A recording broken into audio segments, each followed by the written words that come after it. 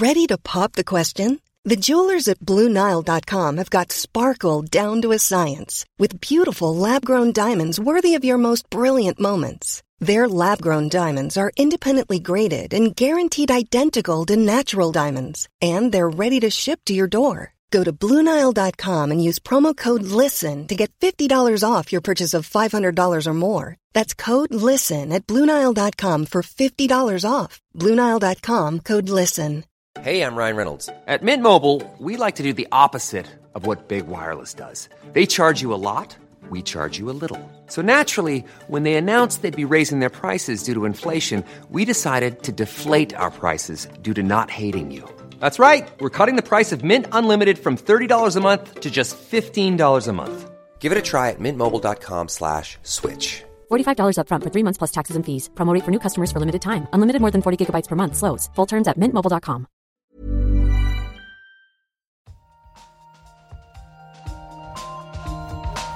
An experiment. Yeah, we don't know yet. Why is light so far? Like, it sounds so simple. They had no idea. But now the data speaks. I find this not only refreshing, but at some level astounding. Nature.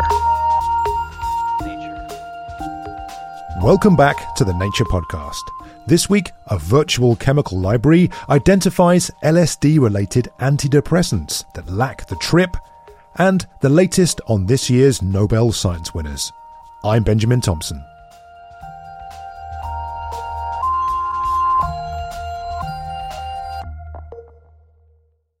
Drugs like LSD or psilocybin, one of the key molecules in magic mushrooms, are probably best known for their ability to induce powerful hallucinations in people who take them. But these drugs are also of great interest to researchers because, in some cases, they've shown strong promise as antidepressants. Recently, a paper came out in Nature demonstrating a new way to virtually test millions of chemicals related to these psychedelics to help speed up the discovery of similar drugs that might have potential clinical uses. Drugs like LSD and psilocybin bind to a receptor in the brain called serotonin 5-HT2A, and so the team behind the work looks for other molecules that would do the same. They decided a promising starting point to work with would be compounds containing a structure called a tetrahydropyridine, as Brian Roth, one of the authors of the work, explains. Tetrahydropyridines are sort of a core chemical scaffold that are seen in some drugs. So LSD has part of it, but this particular class of drugs is underrepresented in most small molecule libraries that are used for physical screening or for computational screening. Often when chemists test potential drugs against a molecular target, they do so using giant libraries of physical compounds or do so virtually on a computer. But because they can be difficult to make, tetrahydropyridines are rarer than other compounds in existing libraries. So what do you do if the library doesn't have what you want? Well, in this case, the team decided to build their own, based entirely on molecules containing the tetrahydropyridine scaffold. They took advantage of recently developed methods that make these kind of molecules easier to synthesize and combined those with computational methods to make a virtual library of molecules that could theoretically be made by a chemist in the lab. In total, their bespoke library contained 75 million virtual compounds that could be tested against the 5-HT2A receptor. A key to this was actually developing the methodology whereby each of these molecules could be tested against the receptor virtually. And so we had this opportunity to use this new chemistry, these new computational tools, basically just to see if we could find new chemical matter for the receptor. And the hope was that what we would find would be interesting and useful for something. Building their bespoke library meant the team could test a huge amount of molecules in a huge amount of ways against the receptor. So each molecule is tested against the receptor in up to 1 million different conformations. So that with a 75 million compound library, you end up with these huge databases of potential drugs that interact with the receptor. And you end up with sort of like a gigantic Excel spreadsheet. And then there are ways basically to rank those and and winnow those out for the ones that we think have the highest probability of success. The team synthesized a handful of these chemicals in the real world and went through an iterative process of testing them and tweaking them until they whittled down to just 2. Tests in a dish showed that these molecules had low toxicity and looked like they could bind to the 5-HT2A receptor, but it wasn't exactly clear what they might do. So the team tested them in mice. And that's when the surprises really started. Brian says he expected that these 2 molecules would have psychedelic effects, like other tetrahydropyridine-containing drugs that bind to the receptor, such as LSD. But they don't at up to very high doses, despite the fact that they got into the brain at very high levels and had basically good drug-like properties. Because most, but not all drugs that activate this receptor are psychedelic. So it was not unprecedented, but it was a little surprising. But how do you test whether or not a mouse is on a psychedelic trip? So there's one test that has been used since the 1960s, what's called the mouse head twitch test. And it's very specific. Every known psychedelic drug that's psychedelic in humans will induce a head twitch response in mice. And our drugs were negative in that test.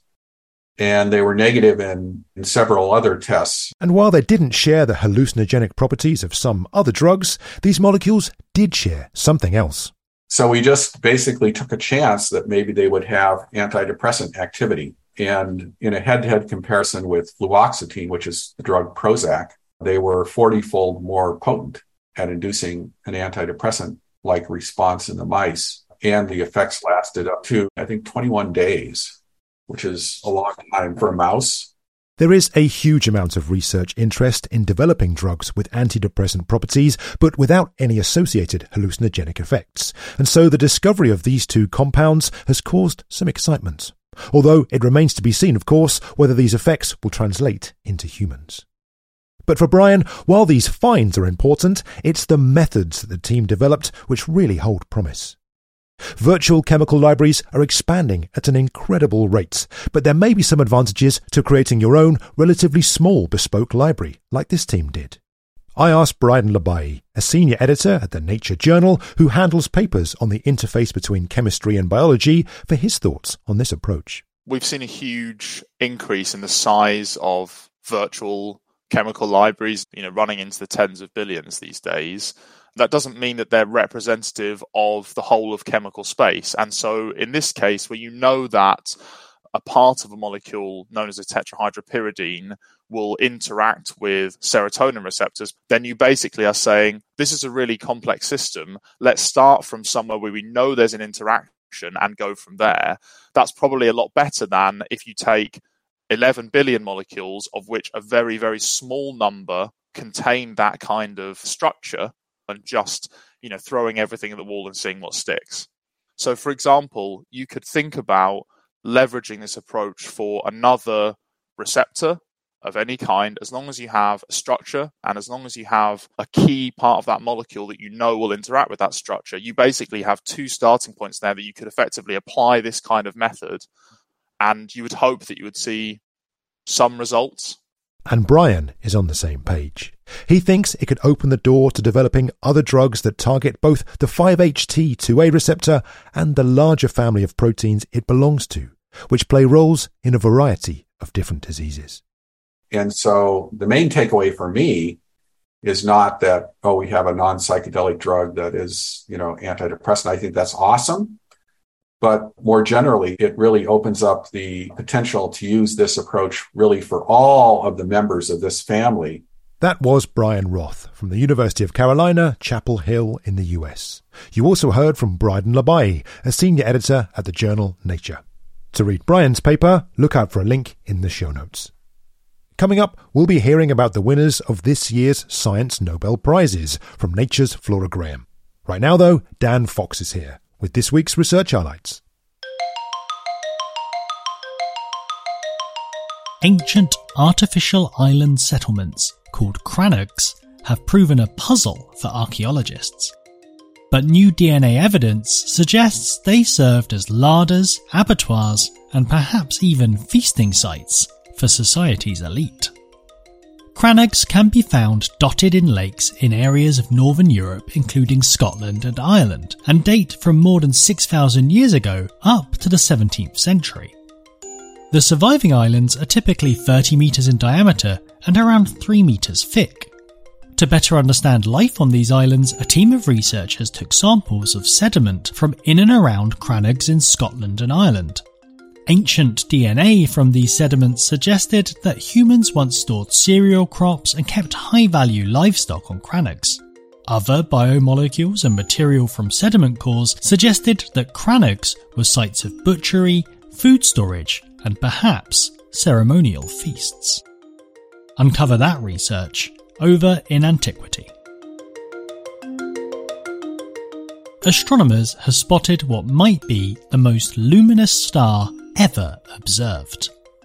In 2020, scientists reported a peculiar object in a distant galaxy called the Sunburst Arc, whose exact nature wasn't understood. But now researchers have used observations and modelling to potentially solve this mystery. They find that the object is probably a hot, massive star called a luminous blue variable star. The object, which they have named Godzilla, appears to be undergoing a particularly intense outburst, during which its size and brightness have dramatically increased. The recently launched James Webb Space Telescope is scheduled to observe Godzilla and should provide the astronomers with an improved image of the star, allowing for more detailed study. You can observe that research in Astronomy and Astrophysics.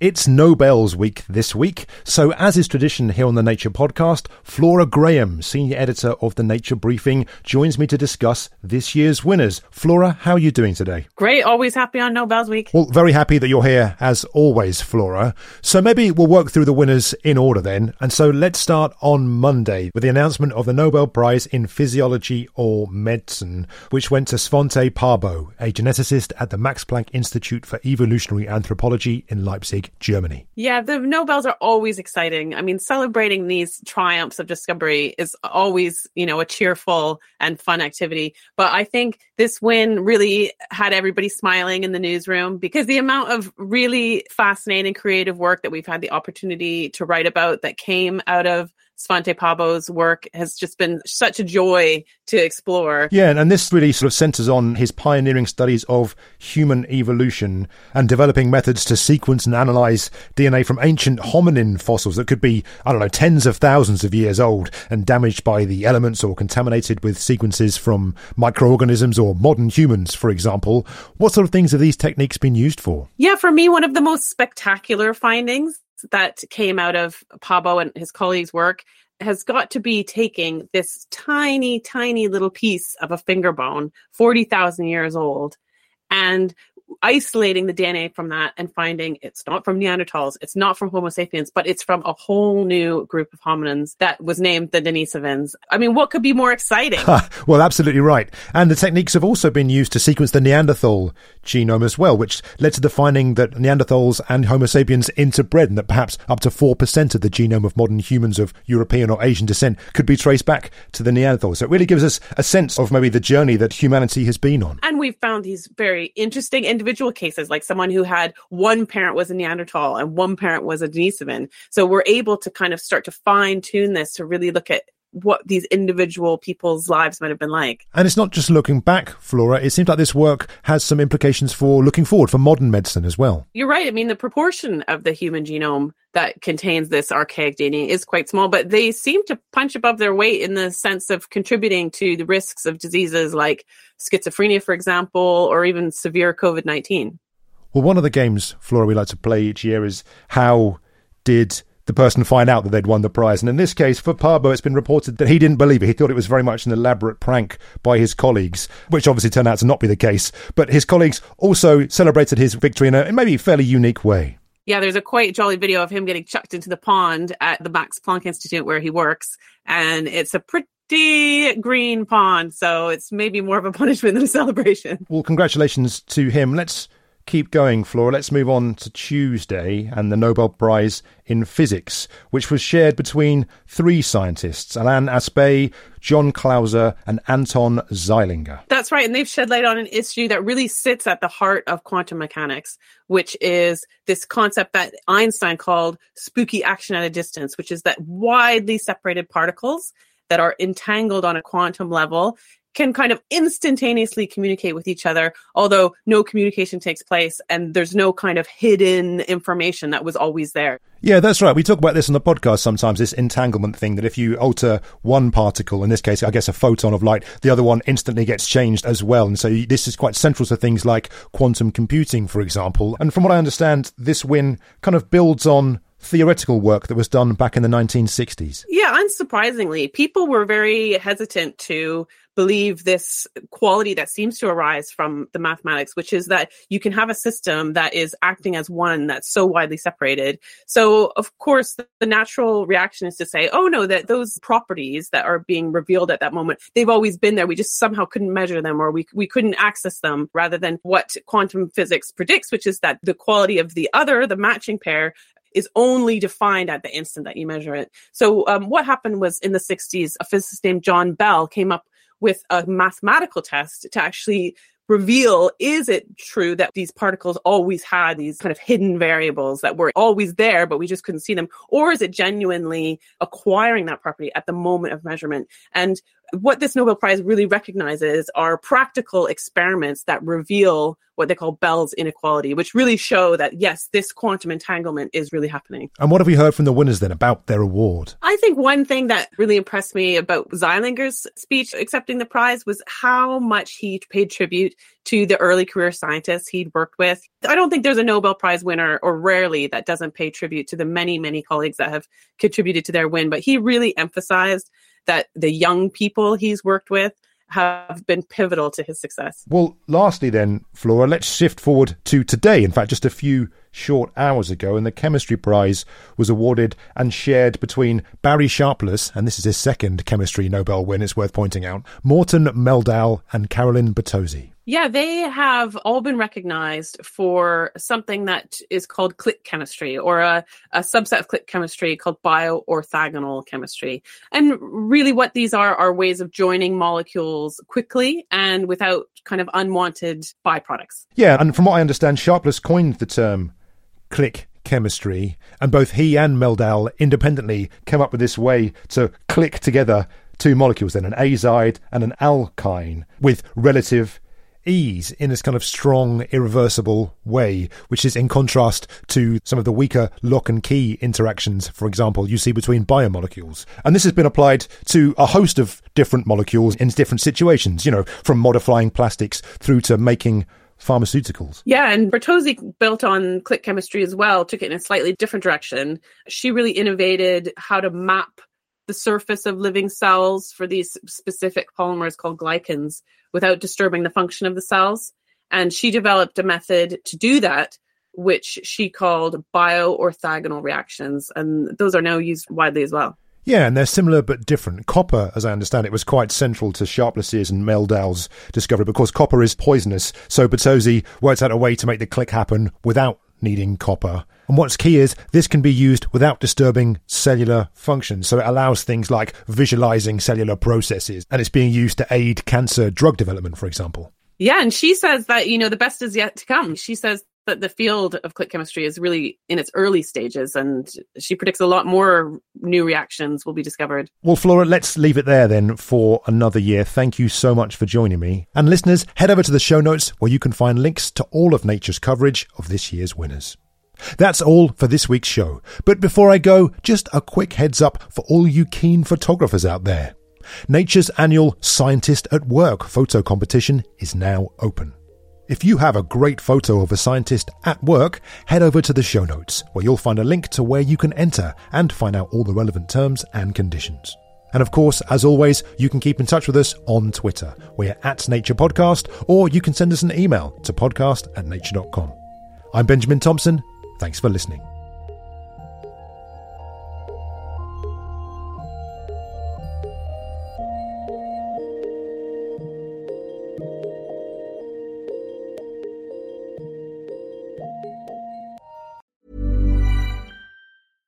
Flexibility is great. That's why there's yoga. Flexibility for your insurance coverage is great too. That's why there's United Healthcare Insurance Plans. Underwritten by Golden Rule Insurance Company, United Healthcare Insurance Plans offer flexible, budget-friendly coverage for medical, vision, dental, and more. One of these plans may be right for you if you're, say, between jobs, coming off your parents' plan, turning a side hustle into a full hustle, or even missed open enrollment. Want more flexibility? Find out more about United Healthcare Insurance Plans at uh1.com. Hey, it's Paige DeSorbo from Giggly Squad. High quality fashion without the price tag. Say hello to Quince. I'm snagging high-end essentials like cozy cashmere sweaters, sleek leather jackets, fine jewelry, and so much more. With Quince being 50 to 80% less than similar brands. And they partner with factories that prioritize safe, ethical, and responsible manufacturing. I love that. Luxury quality within reach. Go to quince.com/style to get free shipping and 365-day returns on your next order. Quince.com/style.